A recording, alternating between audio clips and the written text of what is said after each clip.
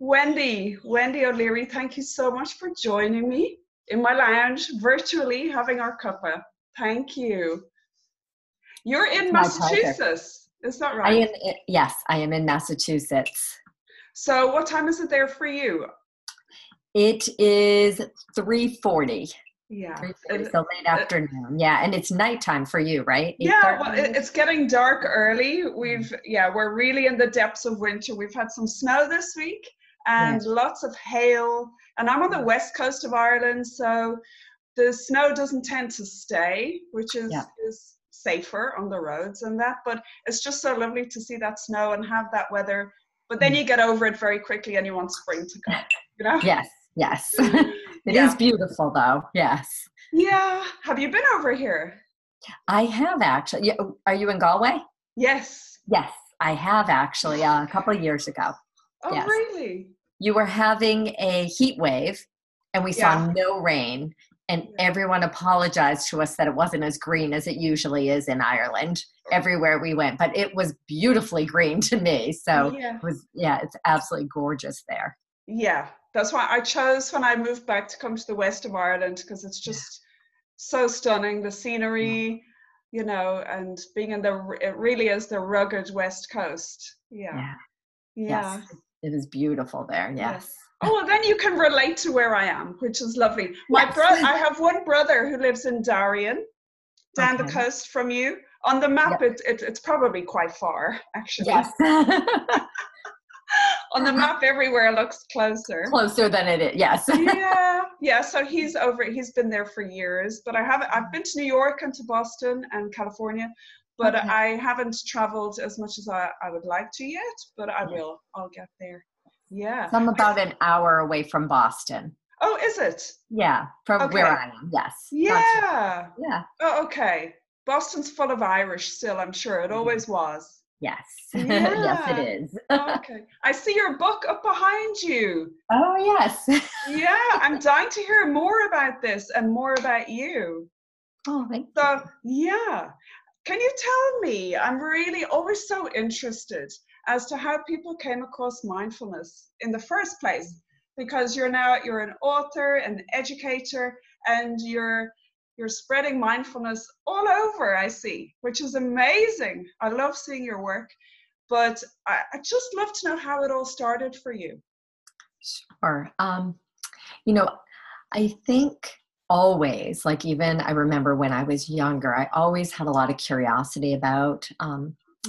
just different spiritual paths and Yeah. interested in things. And I have like these two distinct memories. One is looking up at the night sky Mhm. and seeing all the stars, and having this sense of like that spacious, opened feeling that really just kind of moved through me, and was really always curious about that. And the other is, I also remember in high school saying to my then boyfriend, Mm. you ever notice how like you're thinking and then you suddenly realize you're thinking? Who is it that Yes. realizes? So I always kind of was curious about how the mind, heart, body worked together. And I think did a lot of reading when I was younger and in college, but it really wasn't formally until after college I started to come across books about mindfulness. And then at some point when my children were younger, I found my way to a yoga class. So formally, probably first introduced through mindfulness of the body and really coming into my body and feeling that Mhm. depth of being landed, really present in my body. And for me, a lot of people talk about Shavasana being that, but for me, it was tree pose. When I was in tree pose and I had that moment of like just stillness, Yeah. and it piqued my curiosity. So I kind of dove in. I became certified as a yoga teacher, Mm. started teaching yoga to children, but then my own practice evolved into more of a sort of Buddhist traditional mindfulness practice. I live close to the Insight Meditation Society and Kripalu, so I have a lot of opportunity, a couple hours away for lots of workshops and training. So I kind of started to slowly find my way to those things, and through a lot of reading, I have one friend who introduced me to Thich Nhat Hanh's Oh, writings. yes. Yeah, so I read some of the Thich Nhat Hanh stuff, and I was like, okay, it all was sort of fitting together, though, in this sense of really just kind of coming home to myself and being more present, present with my heart, present with my body,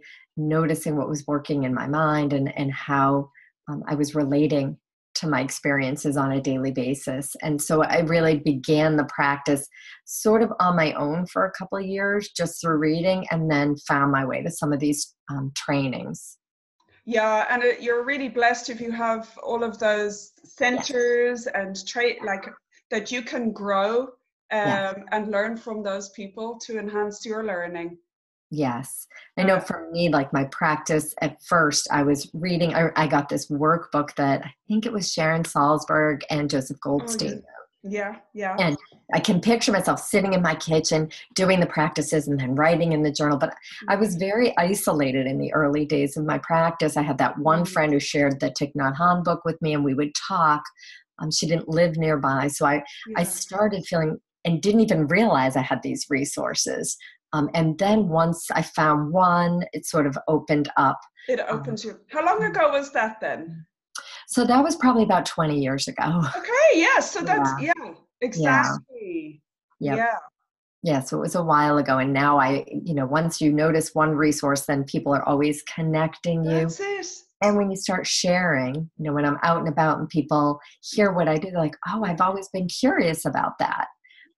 And didn't realize the wealth of resources that we have, not to mention online, like that you're doing this. There's so many wonderful resources. I've taken multiple classes online to sort of deepen my own practice. Yeah. Which was helpful. Yeah. Yeah, as you say, with the internet now, where we can be connected, that couldn't happen before. And as you say, when you open yourself to something, suddenly the whole world opens.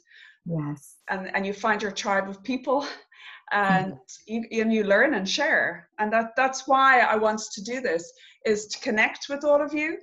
Because originally I thought I really want to talk to some of these people. And then I thought, why don't I share it? And we can all learn together. That's wonderful. It's a great idea.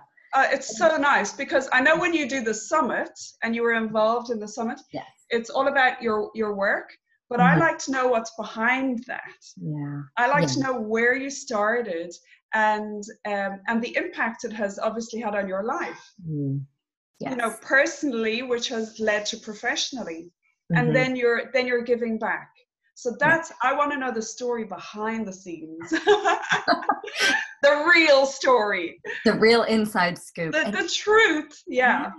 And what I think is so wonderful is like we're cultivating Sangha and that community in a more global, broader way, in that we have that ability. But I know for me, having community to practice with has really deepened my practice and my commitment to my practice. And I think has really given me the platform to be able to teach. It's through practicing in community and supporting each other in this practice is so powerful. Yeah, because you continue to grow. And like I was saying last week, it's not like you learn and then that's it. It's like, which makes it really exciting, because you don't know what's next, who you're going to discover and what you're going to discover, and those light bulb moments. So, and we learn from each other so much. I know even when I run groups, I facilitate 2 groups for adults as well. I work with children through adults, and I learned so much from the adults in my group. Like we're learning together, right? We're journeying together. So I really appreciate your kind of expanding my journey more globally. So thank you. Yeah. Oh gosh, no, thank you. Well, that's what we're all here for. Yes. To connect and empower and support. That's what I love. And tell me a bit more about your book there. I'm dying to see. a little more. And you have a few books, right? Um, no, Is it just that one? So it's interesting. I started teaching children, and I really started predominantly with the yoga, but the way that I taught yoga to kids was very much body-based, very much about mindfulness of the body, feeling feelings in the body.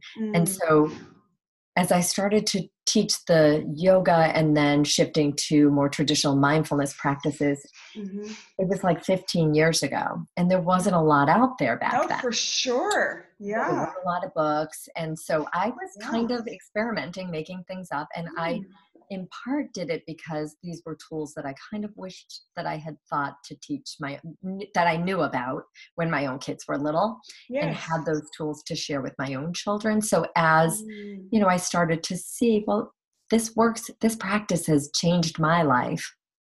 Of course it could work for kids. And I often tell the story. My son was in a yoga club in school, and he came home and he was like, I'm going to do a breath of joy. And then I'll sit down and do my homework. I'm like, of course it will work for them too. So I started kind of making it up and teaching. But one of the things that was missing in those early days, so again, 15 years ago, there were not many, I'm in schools, mostly public schools, there weren't books for kids. So I had all these tools, I had the breathing ball and the jar and, all the stuff.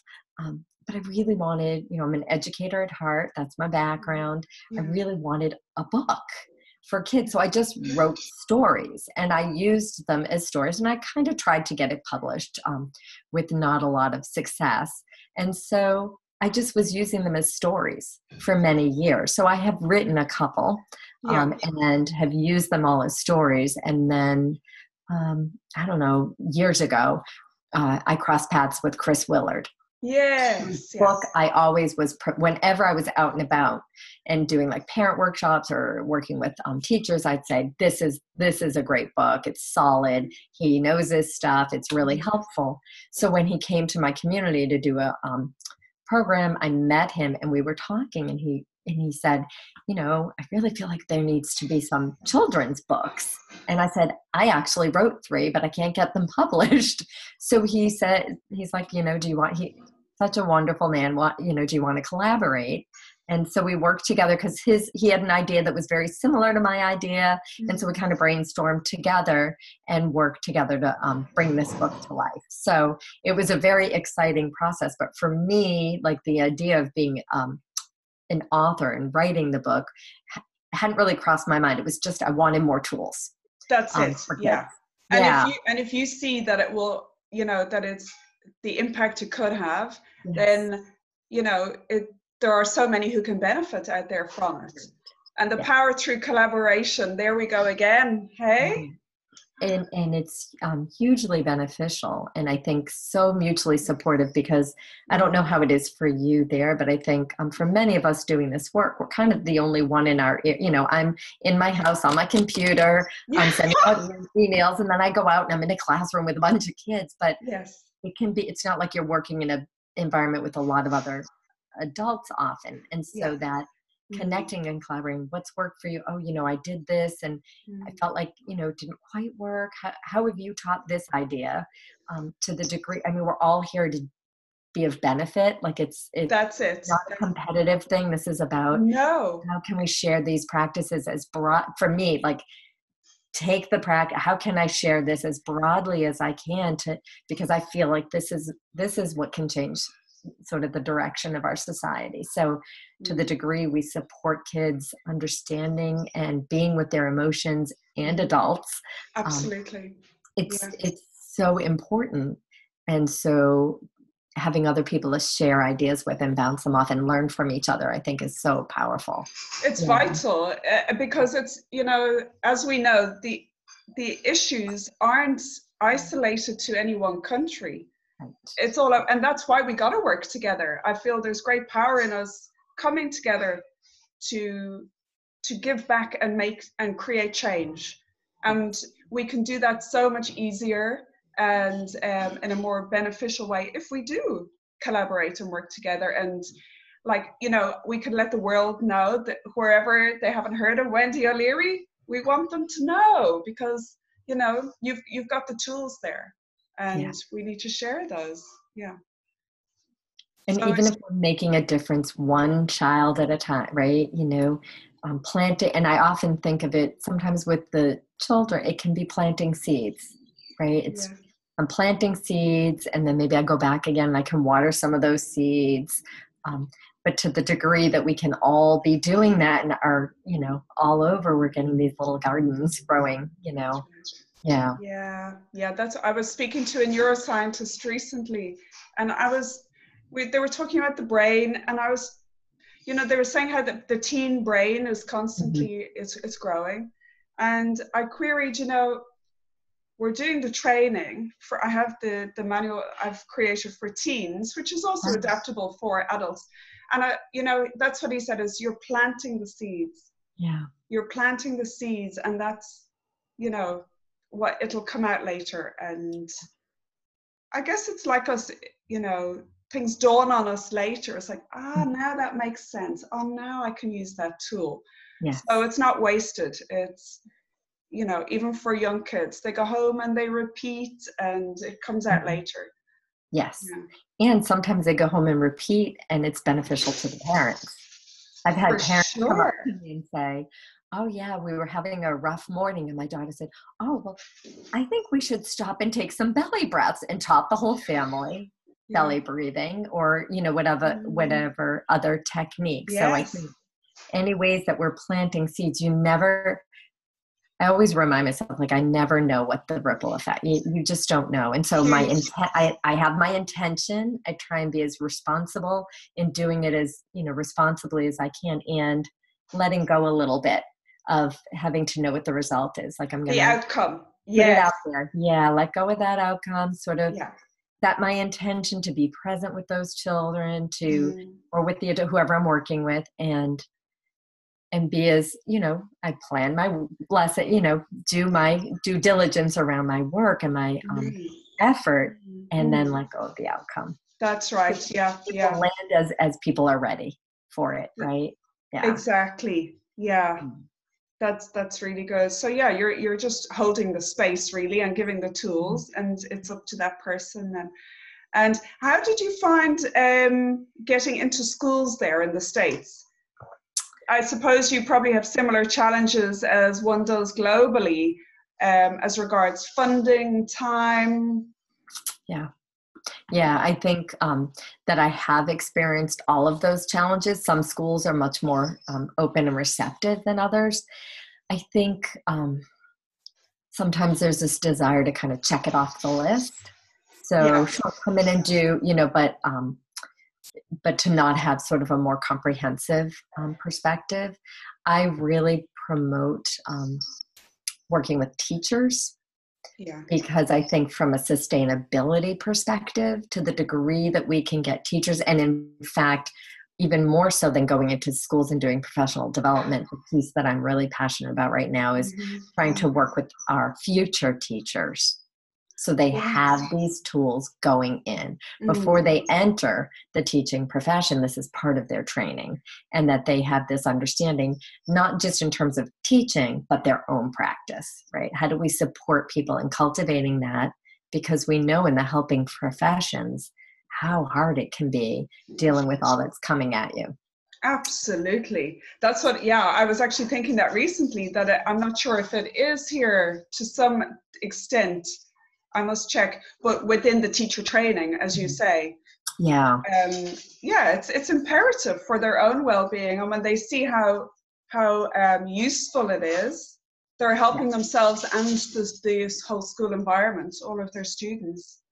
Yeah, so I really try and do, and Mm. I think some training for teachers has it, and some depending on Yeah, the school. yeah, And so I've really been sort of out there supporting that and doing some professional development in addition to kind of the direct instruction in the yeah. classroom. I also do a lot of work in nonprofit. Sometimes it's Mm. another way in, another Yeah, place those kids are, yeah. is in nonprofit organizations. So I'm very fortunate that I have really great relationships with many of the nonprofits in my area from prior work. Yes. So I can, sort of find my way, and they look at grant sources for funding, and I can make my way into some of those nonprofits to provide staff development, again, burnout for nonprofit professionals. And they're dealing with so much, right? They're holding so much suffering and working with the kids who are struggling. So giving them tools and then giving them tools to give the kids. For sure. And the impact, you have seen so far as regards testimonials from people, teachers or parents, what has the feedback been? So you can share a little with us.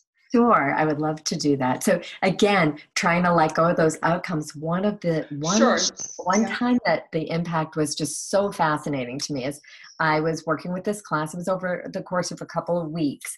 And it was probably like the fourth week in. And there was one little one who seemed particularly disinterested, right, during the lessons, and kind of half connected.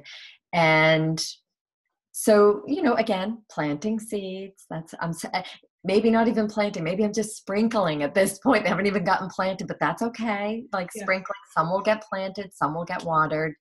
And it was actually the parent of that child that reached out to the school and said how they couldn't believe the change in this little one, that he, when he would get frustrated, he was putting his hand on his belly and doing his belly breathing. And he's one who was showing, what we learned in school, never would I have guessed. So again, you just don't know. And I just happen to be fortunate that I have a very good relationship with that school, and that parent chose to call, but they shared that with me. The other things are, we have testing here called MCAS testing. It's high stakes testing. The kids there's a lot of anxiety that gets, sort of raised around that.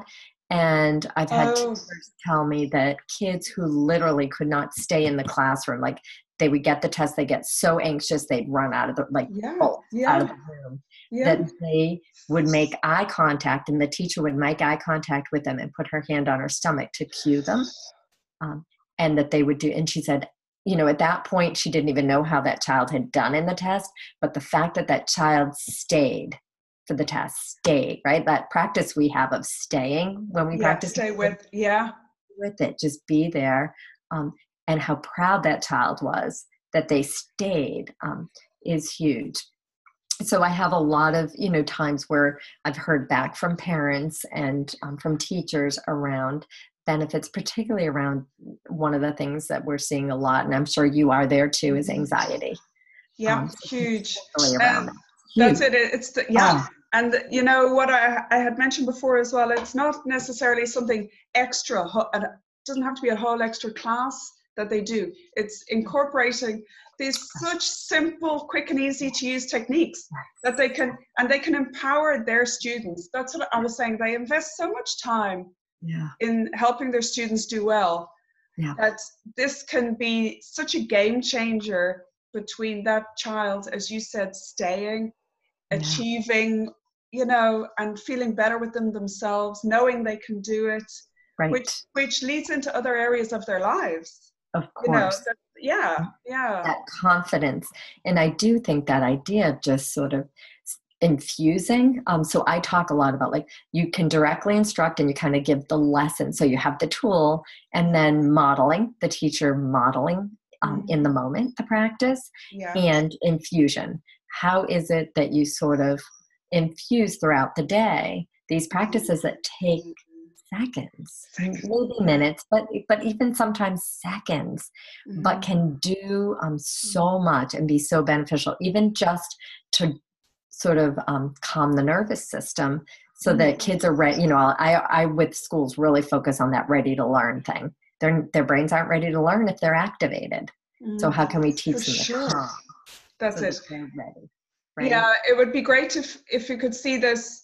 If each teacher would even just instill that 1 minute for each class. What's 1 minute? But and then they are so used to using the practice that when they need it, it's already there. It's there. Yes. And that's what I talk a lot about, using it before you need, because Oh, yeah. cultivate the habit, Yeah. right? You Yeah. want to get those neural pathways going so that when you That's, need it, it's your friend. It comes right, yeah. it's Yeah. readily available. I do want to tell you one, just because it was so adorable. One other Yeah. story about so I do a lot of work with I'll talk about like the about to moment for kids. When Okay. something is happening, you feel that feeling in your body. So we use anger as an experience, or frustration, how it feels in your body, and noticing it. And that's the about to moment, where you're about to do something. Yeah. If you can catch that about to moment, that's the moment where you have choice, and you can practice your breathing or whatever technique to and catch it. The first step, though, is catching that about to moment. So that was what I asked them to do between my one visit and the next one, and it was over the holidays. And so a little one, the next time we got together, I said, did anybody notice and catch an about to moment? And a little girl raises her hand. She says, I got a necklace for Christmas and my little brother broke it.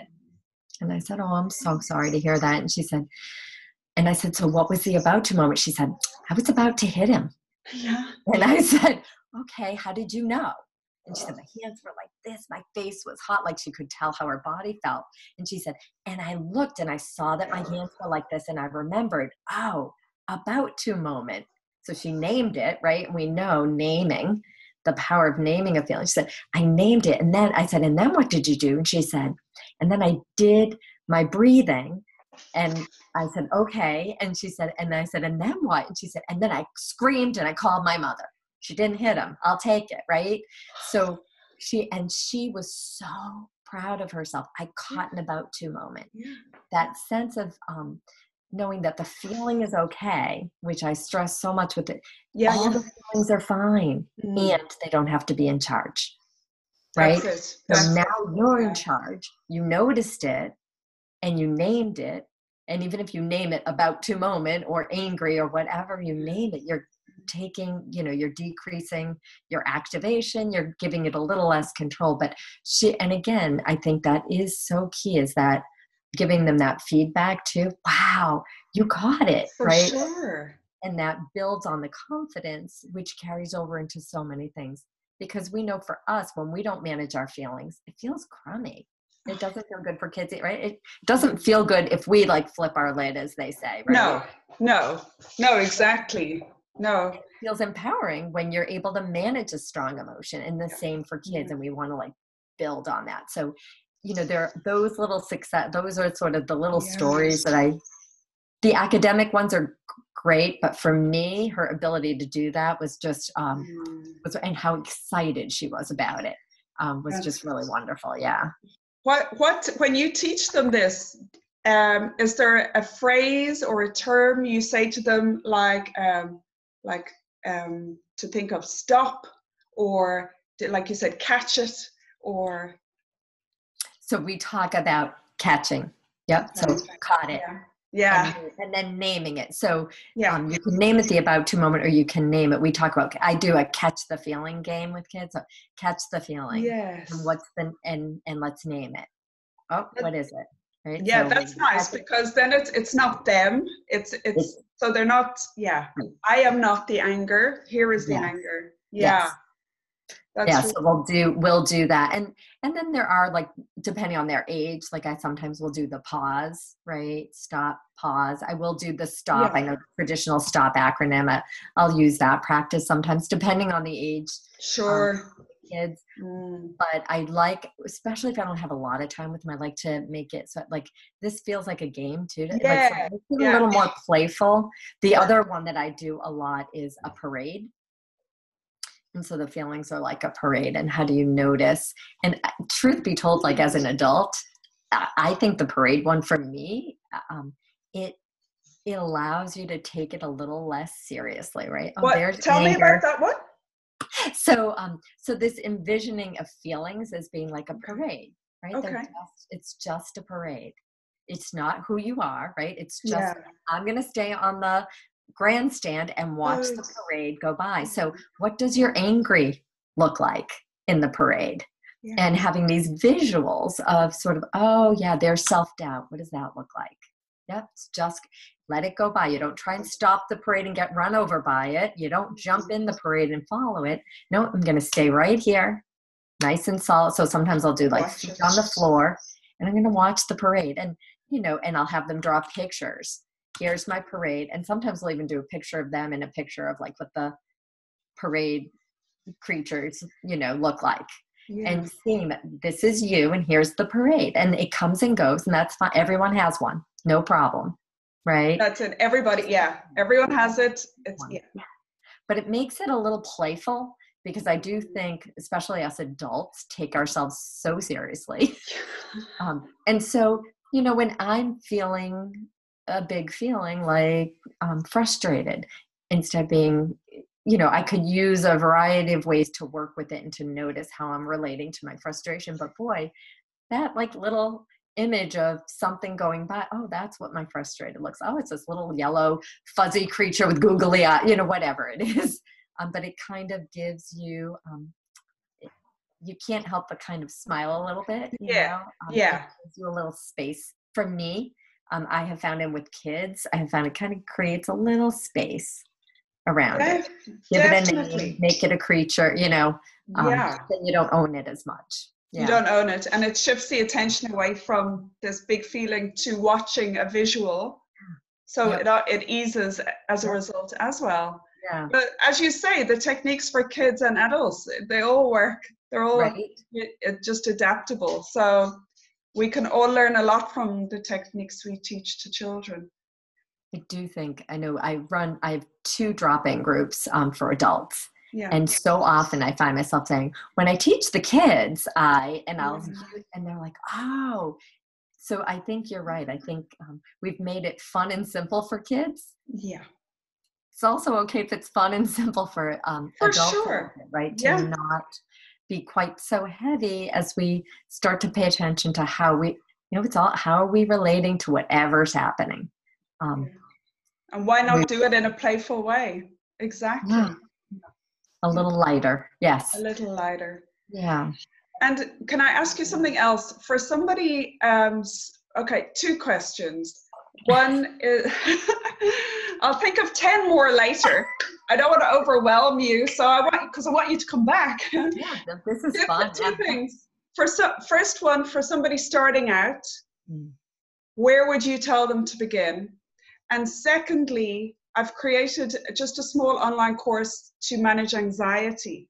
So yeah, I'm very excited about it because I struggled myself. So it's everything that helped me. But for somebody who struggles with anxiety, what would your tip be with mindfulness to help them to cope or manage if they're in a panic attack or anxiety attack? So 2 questions. Where does somebody just begin with the whole mindfulness story, and 2, the anxiety? That's a good question. So I think for me, like the generic, where does somebody begin, is kind of hard because it depends on the person. Yeah. Right. That said, if it's, so you're talking an adult. Yeah. Yeah. Okay. Let's say an adult. Yeah. Yeah. So for an adult, I mean, like at the most basic level, 3 conscious breaths, right? Just stopping and coming into presence. So just this past weekend, I did a presentation during a religious service about mindfulness, and I had like 10 minutes. So it was really one of those, okay, this is their first exposure. How do I really like zero in? And I talked a lot about the practice that I used was listening, because I could easily integrate it into my talk, like just stop and notice the sounds that you're hearing now. Right? And we can kind of, you could feel the room settle in. Yeah. Right? And so I talked a lot about, because I do think it's important to have the framework for adults, this idea of what we're trying to cultivate, because so often people have this misunderstanding that we're trying to stop thinking. Yeah. I cannot tell you how many people say, oh, it's great you do that, but I couldn't do it. I think too much. I agree. Right? That's one of the big misconceptions. And even when I work with people for a while, I'll still hear them, oh, but I was still thinking.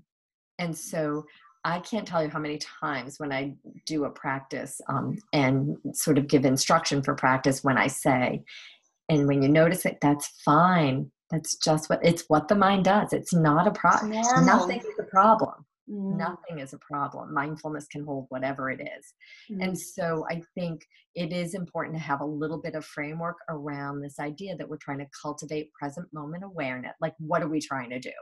So we're trying to cultivate this present moment awareness, that we're really present for what's happening. We're paying attention on purpose in the moment. And so sometimes I'll talk about what it isn't, the lost in thought, the, reading a paragraph and not knowing what you read, all those examples, not knowing where you parked your car, all that stuff. And then I'll say, and instead, when we're present in the moment, traditionally often is the breath is used, and we can use anything coming in through our sense doors. So stopping and hearing, that's where I'll talk about the sound. Stop and just hear. What are the sounds you're noticing right now? Right? What are the sensations you're feeling right now? So I'll talk about like cultivating that initial kind of calming, collecting the mind, calming the system, such that we can deepen our capacity for presence by using the sense doors initially as a real good way to kind of begin to ground. So, and I do find, because listening is such a strong sensory perception, that the listening or the sensations or the breath are kind of the go-tos that I would teach. And then we start to notice the thinking, right? Yes. Then we can start working with it. But thinking is a little tricky and emotion, right? So to have a little capacity to ground first, and a little collecting of the mind, such that you can then start to notice where it goes. Yes. And notice your relationship. How am I relating to where it's going? How do I relate when I bring it back? So the first, the awareness, and then the second is that relating. And that's this capacity to be, which is sort of why I do the parade, because it's part of what we're trying to cultivate in this attitude of mindfulness, that curiosity and interest. Yes. Like a parade, those kinds of things cultivate like more curiosity and interest instead of trying to figure it out, right? Like, so it's sort of this capacity to and be loosen and open and curious and accepting of whatever you're noticing. And that allows it to loosen its grip. Yes, exactly. It doesn't get locked in, right? Yeah. Right? Yeah. So we have this more open, receptive. So I would probably give them a 5-minute sort of overview of sort of what we're trying to, so we're not trying to get rid of thoughts or emotions. I've had people say to me, you teach mindfulness, you still worry? Yes, I'm human. It's what I do with it. It's how do I relate to it? Yes. How do I work with it? Well, it's my relationship to whatever's arising. I'm not stopping the arising. I'm relating differently, right? Yes. And what it does is it allows it to arise for me. What I have seen over these 20 or so years, doesn't arise quite as easily. I don't get hooked as easily. I don't get hooked as deeply, and I don't stay hooked as long to my feelings, right? I create this a little easier. So I think I would give them that framework, and then a really simple breathing. I would see because breathing isn't the right practice for everybody. So I would see what would be a good anchor, and just a really basic anchoring practice. Yes. Is how I would start somebody. Does that answer? Yeah, no, that's great. And then just for them to practice that and to notice how it makes them feel going forward. And it starts with awareness. Yeah. No, that's great. A lot of people would say, and how long should I practice? And I think they're, integrating it into your day, having a formal practice. Like there's all these combinations. So I would explain formal practice versus how do you integrate practice? How do I leave my house and make sure when I hit my garage door that I'm present for picking moments in my day to make sure and set an intention. Because of course I won't sometimes be present, but set the intention to be present for more and more of my day. So we cultivate that continuity of mindfulness throughout the day. So I would encourage I would sort of encourage that. But when people ask how long, I usually say however long you actually think you'll do it. That's Right? it. Yeah, yeah, yeah. Could be 3 conscious breaths, Mm. could be 5 minutes, could be longer. But to set that intent, like I am such a firm believer in the power of intention. Set the Mhm. intention Mhm. to practice. For sure. Oh, Yeah. thank you for that, Wendy. No, that's very helpful. Really good, because some people just don't know where to start. So that's really helpful. Yes. And for the second question, for people with, if you know, who suffer anxiety attacks or panic attacks, have you got any? I know there are many tools and techniques. What's the one thing that just comes to mind? Not putting you on the spot. No, it's fine. It's fine. Just one thing that would come to mind that you would say, ah, I think this. Mm. So I think what 2 things come to mind actually. The Mhm. first would really be to find it in the body, right? Okay. So when I've worked with, in particular, my work with people who are dealing with anxiety and panic have been a lot of older students, and it's Mhm. around test anxiety and Yeah. school related stuff. And Mhm. so I really talk a lot about, we do a lot with work with like feeling your feeling in your body, such that when it first starts, before, you know, that model of flipping the lid, before Yeah. it's all the way, if Yeah. you can catch it sooner, and usually the way to do that is those really early visceral body Yeah. sensations, Mhm. right? Mhm. And then naming it, right? So, yep, there's tightness in the body, there you're not. And so I always talk about, again, we're back to awareness and this attitude of curiosity. Mhm. Interesting. Mhm. There's some, you know, my heart's racing a little bit. Okay, that's what's happening. And I love that phrase, that's just what's happening now. Because Mm. what happens with anxiety is there's that rolling forward so quickly, right? That projecting ahead.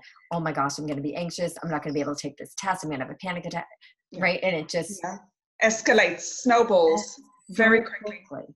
So feel it in your body, name it, and then I would use some type of a practice. So the one I'll share that a lot of and there's, like you said, there are Yeah. countless, right? What is it that they said the Buddha taught 86,000 different practices. So there's a lot of Right. practices, and we've made Yeah. up practices here, you know, Yes. for sure. And so one of the ones that the students that I worked with in high school, because I like to try and meet the energy of the anxiety Mhm. with the Mhm. energy of the Okay. practice. Just breathing is very subtle. And so to calm the nervous system, I usually try and find a practice that is a little bit more active, that gives you more. So you could add in words, you could add in a visual, right? So you want because the thinking is what keeps the system going. Yeah. So we want to shift from that thinking of, I'm going to fail this test, I'm so stupid, I never do well, my parents are going to be Mhm. furious, I'm never going to go to college, like whatever that whole storyline is, Yeah. shifting it. And so the practice that I use is actually using your hand. I don't, can you see here? I'll do this. Yeah. Can You see. can see that. So the students will use this, and they can do it when they're sitting at their desks and no one sees, because they do it. I'll do it up here, but they can do it Mm. on their laps under their Yeah. desk, so no one will see. And you just simply breathe in and out and in and out. And so we do it on all the fingers. But Okay. the other thing that you can add to that, so there's something about the tactile, right? The touching. I Right. know with little ones, sometimes we do this one. But for Yeah. the older kids, it's just one hand, so they can use their other hand if they're writing or whatever Mm. they're doing. It can be very subtle. No one has to notice you're doing it. Mm. I can do it on my lap in a meeting. No one will ever, like, no one notices. And you can add a visual in mountain, strong. So like in the book that Chris and I wrote, there are a lot of nature visuals, right? Right. Lake, calm and clear. So you can use those visuals, or you could just use words, confident, strong. So giving, again, more energy, add words, add a visual. We've added a tactile, and it Yes. keeps your mind from shifting towards that thinking that spirals you down that. But the first step, I always feel like it's super important to start with those two pieces of, first, you really have to be aware it's happening. And the sooner you're aware, Yeah. and yep, this is just what's happening now.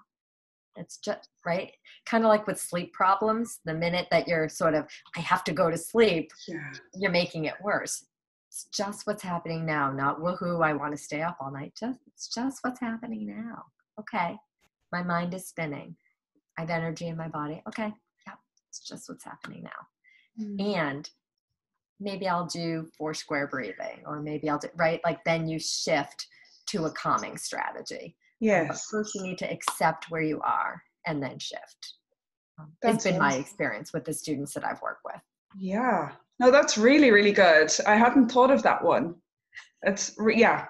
Yeah. They like that one. You know, I think the Yeah. students that I've worked with, that's the feedback I give. I try and give a lot of tools because I do think different things work for different For people. sure. Yeah, yeah, yeah.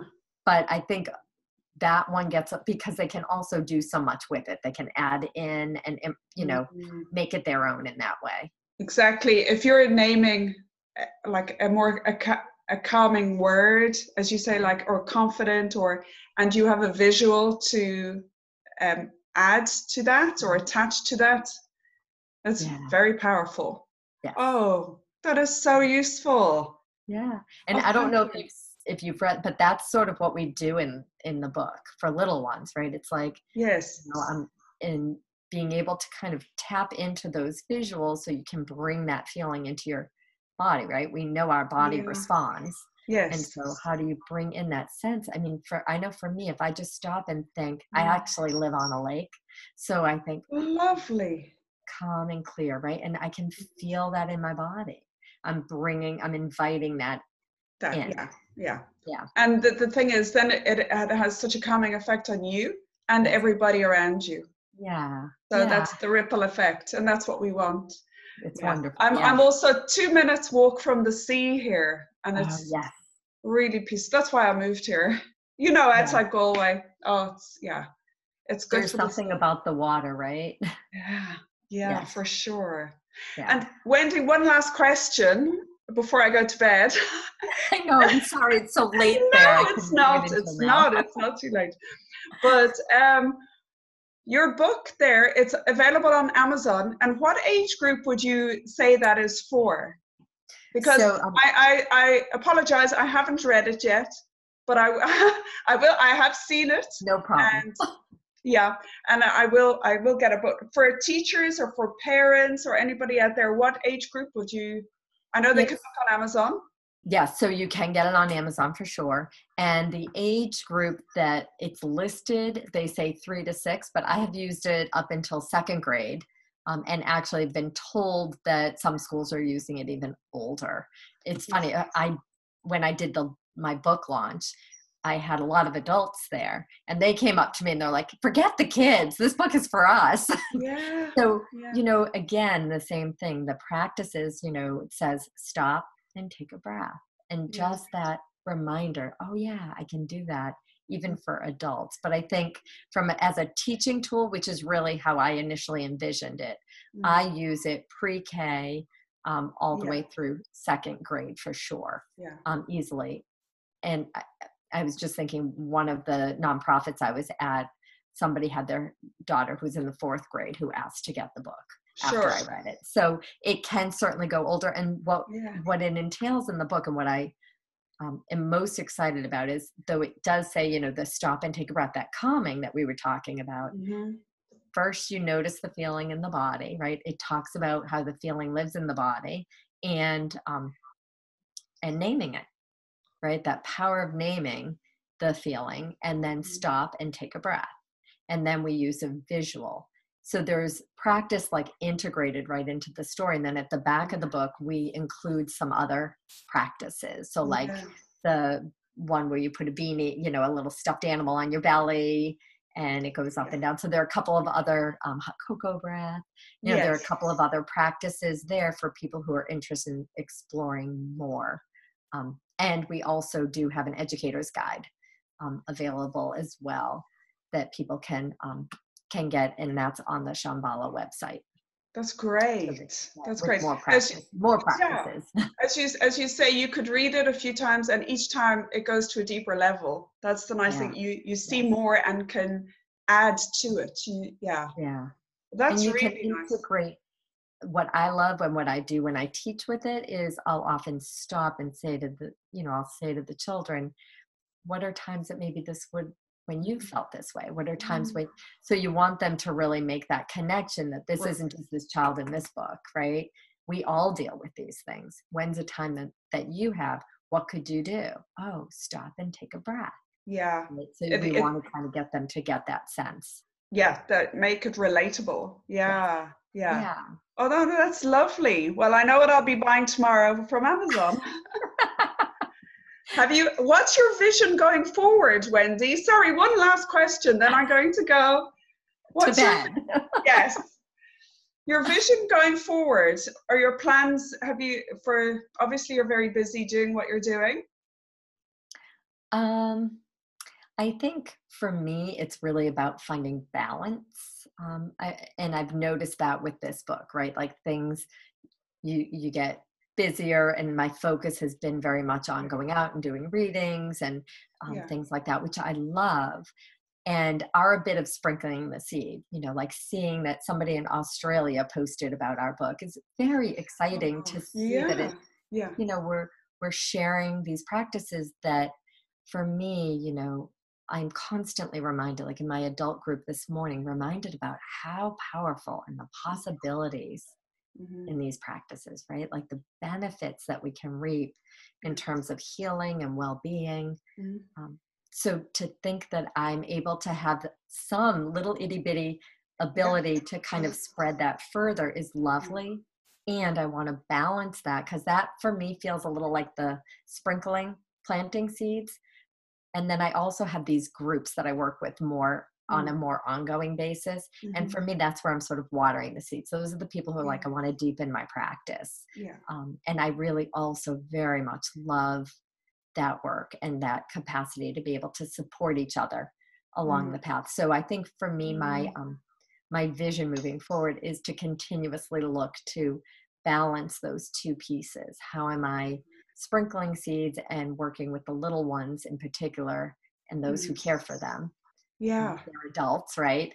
And how am I supporting this more deepening of practice for those who are in that place and want that support, to have the seeds watered and for us to do that for each other. Community is very important to me. So mm, um, I find like for me, I'm getting more used to this online thing, but this is like new for me. yeah, yeah, me too. And I like the technology part.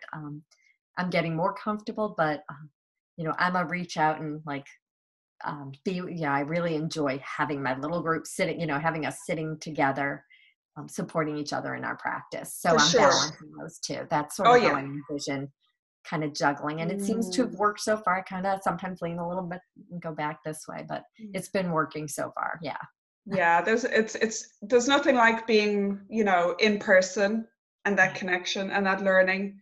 But we're lucky we have this platform as well. So it's, as you say, it's about balance and being able to reach people that Yeah. you wouldn't otherwise reach.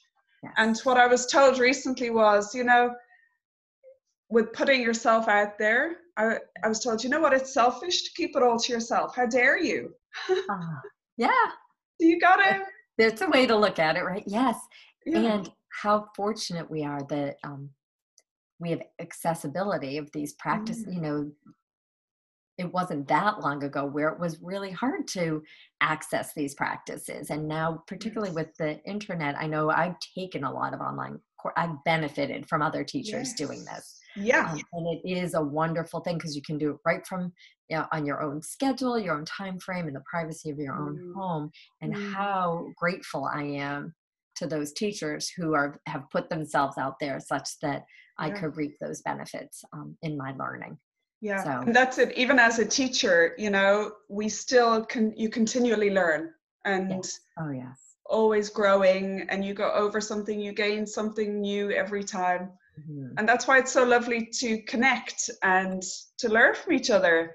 So I Yeah. thank you so much for that.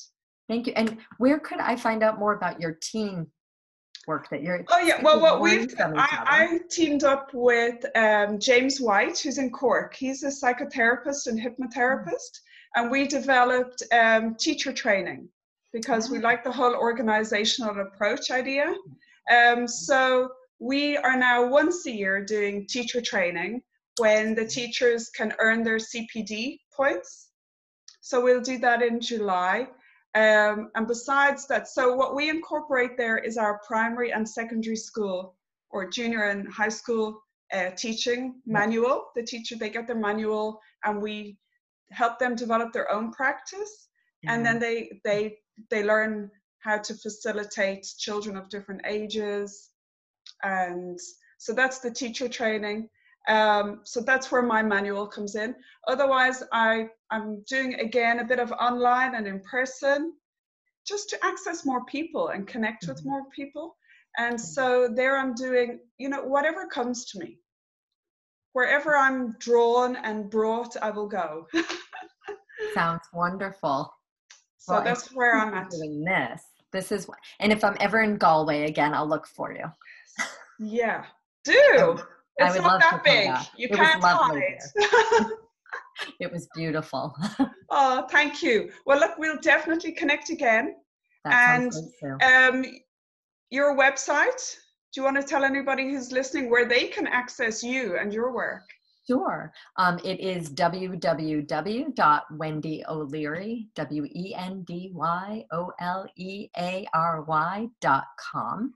And also on Facebook, I have a page for my work, which is Wendy O'Leary, educator, author, consultant. So I post there about things that I'm doing as well. Yeah, that's great. That's another Irish surname. Yes, O'Leary, yes. Yeah. My husband's Irish. There are a lot of Irish people in the area where I live as well. Yeah. Where's he from?